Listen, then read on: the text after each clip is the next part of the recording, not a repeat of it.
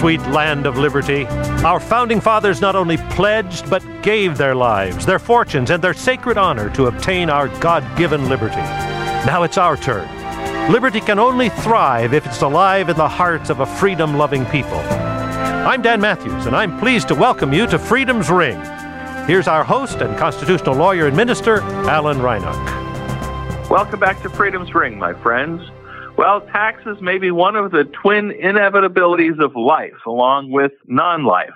But taxes for religion? Are we really at the point where we want to fund people's, well, in this case, religious schools? Our guest today, law professor Steve Green, director of the Center for Religion, Law, and Democracy at Willamette University School of Law. We've got a bombshell of a Supreme Court case pending called Espinoza. Steve, why don't you set this up first and tell our listeners kind of the basic facts of what happened in Espinoza and how it got to the court. Well, Alan, glad to join you again. This is dealing with what we call a tax credit system, a tax credit scholarship system. These came into vogue probably about 10, 15 years ago as somewhat of an alternative to a voucher system, giving tuition vouchers for children to attend private religious schools. This was seen as a little bit more palatable because the state itself, or the government itself, was not actually giving the voucher to a parent. What it did, it set up a system where there could be a independent scholarship fund. And so person A contribute to this independent scholarship fund. And then the scholarship fund would then pay the tuition for child B to go to a private religious school. In return for making the donation to the scholarship fund, person A gets a dollar-for-dollar tax credit from the state. So basically what happens is that the incentive is that I will get my dollar-for-dollar tax credit, right? If I contribute to the scholarship fund for my grandchild, for my neighbor's child to go to the school. And so it ends up being basically a direct subsidy in my mind, a direct subsidy for religious-based education. Right. Few states have done this. Most of them have been upheld. Montana set up a system like this, the Montana legislature, and it was then challenged because Montana has a no-aid provision in its state constitution that prohibits direct or indirect monies going to religious institutions, including religious schools. And the Montana Supreme Court, therefore, struck down this tax credit and said it violated the state constitution. And so the parties, the plaintiffs who were wanting to get the scholarship for a Christian school in Kalispell, Montana, appealed this to the United States Supreme Court. And the United States Supreme Court granted review on this, and arguments were heard at the beginning of January, I think it was. And I think the bigger issue here is not so much the tax credit program as such, but the attack on no-aid provisions in state constitutions, which, frankly, some 38 states have. And, I mean, at least conceptually, the concept of not giving financial aid to religion goes back to colonial times, right? Quite clearly. There are, as you said, in addition to the federal constitution, the federal free exercise and no establishment clauses, all states have some form of religious liberty clause in their own state constitutions. States can have more expansive provisions. They can't really have something that's less protective, but they can have more expansive provisions. And so 38 states have some type of express provision that prevents money from the state or from any governmental entity being paid to a religious institution, and most of them also specify religious schools. These first came into being in 1835. Michigan was the first state to put one of these specific provisions in their state constitution. And by the time of the Civil War, there are approximately 10 states that had these express provisions in their constitutions. In addition to these express no-aid provisions, there are other provisions called the no compelled support clauses, which really do go back to Pennsylvania's 1776 Constitution, which said you cannot compel somebody to pay for the religion of another person. And so these have a long legacy. Right. Well, and of course, the Virginia experience has served prominently in Supreme Court cases where religion was disestablished in the 1780s at really the leadership of James Madison and railing against tax support for religion.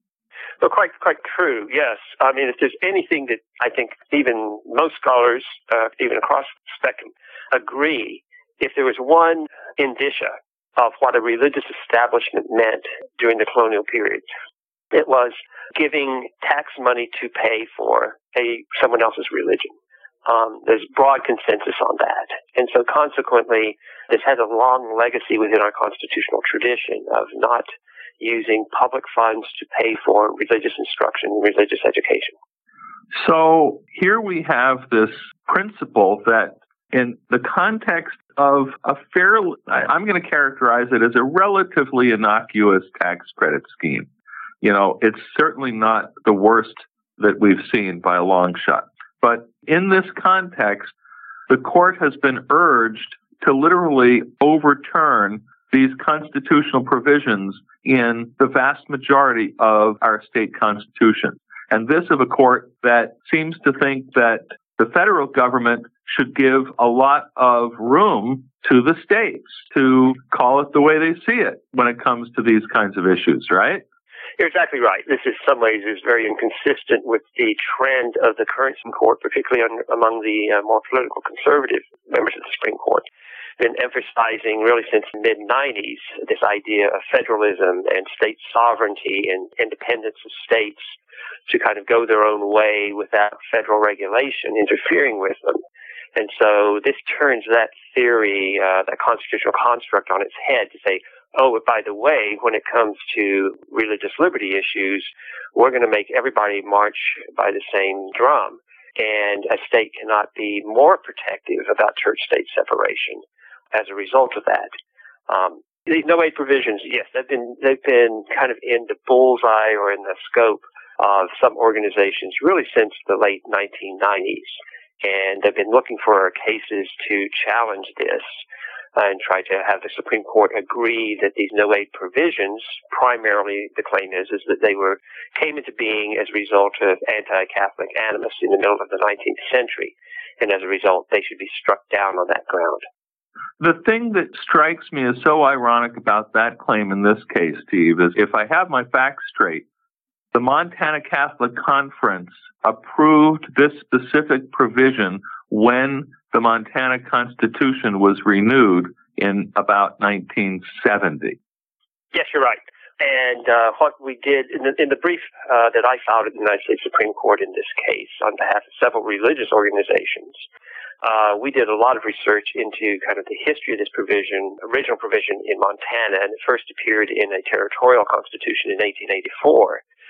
And what we discovered at the time is actually the Catholic Church, or members of the Catholic Church, was the largest denomination in the state. And many of the leaders of the territory and in the state of Montana were, in fact, Catholics. And so it kind of doesn't make sense to say that this provision was put in place initially by Catholic animus when Catholics were the most dominant religious group in the state. One of the articles that I clipped quoted, was the headline was about Justice Kavanaugh attributing this to anti-Catholic bigotry. Yes, he did. I mean, he's agreed with the arguments that the other side has made about the origins of this. What I have tried to maintain in a couple of books I've written about this and in several articles is that there's no question that there was anti-Catholic animus that existed in the 19th century. There's no question that the Catholic parochial schools were the largest competitor of public schools. But there were other reasons that people wanted to ensure that aid was not taken away from public education and given to private education. One of the main reasons is the public school system was in its rudimentary stages, and the funding stream was not secure.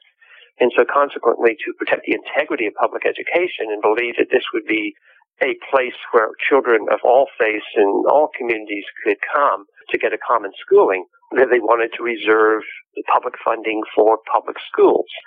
Issues of accountability were also at the same time. And so, whereas some people may have supported these no-aid provisions, so kept Catholic schools from getting money, that's not the entire story of the history. Well, I have a pithy saying that, I think helps maybe our religious listeners to understand the stakes here.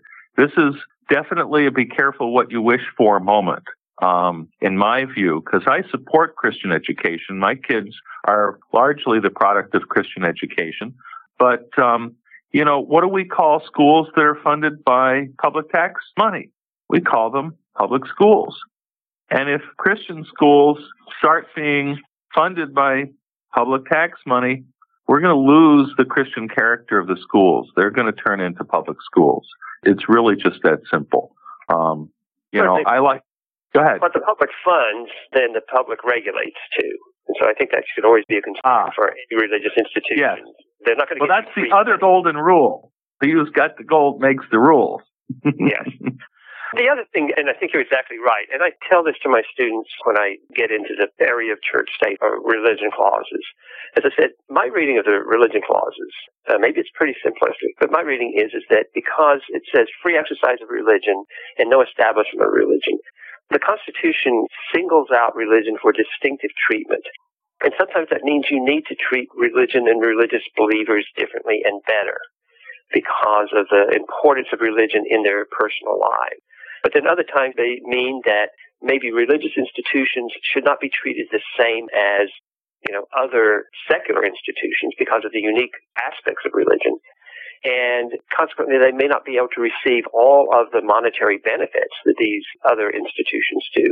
And part of that is to protect the integrity of religious institutions. And what bothers me about the arguments I'm hearing on the other side is that the bottom line is just saying, just treat religion the same. Right. Just teach like any other secular institution. And I think that flies in the face of the Constitution, but I also think it's a dangerous precedent when we start saying religion is no different from any other system. That's why in my brief I had 4 leading Protestant denominations sign on to it, because that's the first half of the brief. The point we made is that religion is distinctive, and we need to respect that distinctive difference. Well, and really, despite all the attacks on no establishment of religion, the whole point is to preserve the independence of religious institutions, their autonomy, their opportunity to function according to their own values and beliefs, and not be regulated and controlled by the state, because they're institutionally separate. They're not funded by the state. And so, it's limited, the extent to which the state can tell them what to do. So, Steve, we should definitely have more of these conversations. Delighted to have you with us on Freedom's Ring. Any last words on this for our listeners? Well, I think people need to keep aware of what's going on and pay attention to the cases that are coming down, because a lot really is happening in this area these days, and it's so important to our overall concepts of religious freedom in America. Indeed it is. And this case could really just be a huge reversal of our historic commitment not to fund religion. Our guest today is Steve Green, law professor at Willamette University School of Law. Thanks for being with us, Steve, and let's do it again. Thank you, Alan. Happy to.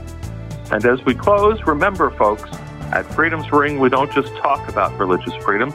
We help workers suffering religious discrimination. Check out our legal resources page at churchstate.org, churchstate.org. And don't forget, friends, freedom is not free. Be informed. Get involved. Join the North American Religious Liberty Association, producer of Freedom's Ring, on the web at religiousliberty.info. Be sure to listen to Freedom's Ring on our SoundCloud radio station or on iTunes. This has been Freedom's Ring. I'm your host, Alan Reinach. Until next week, let freedom ring.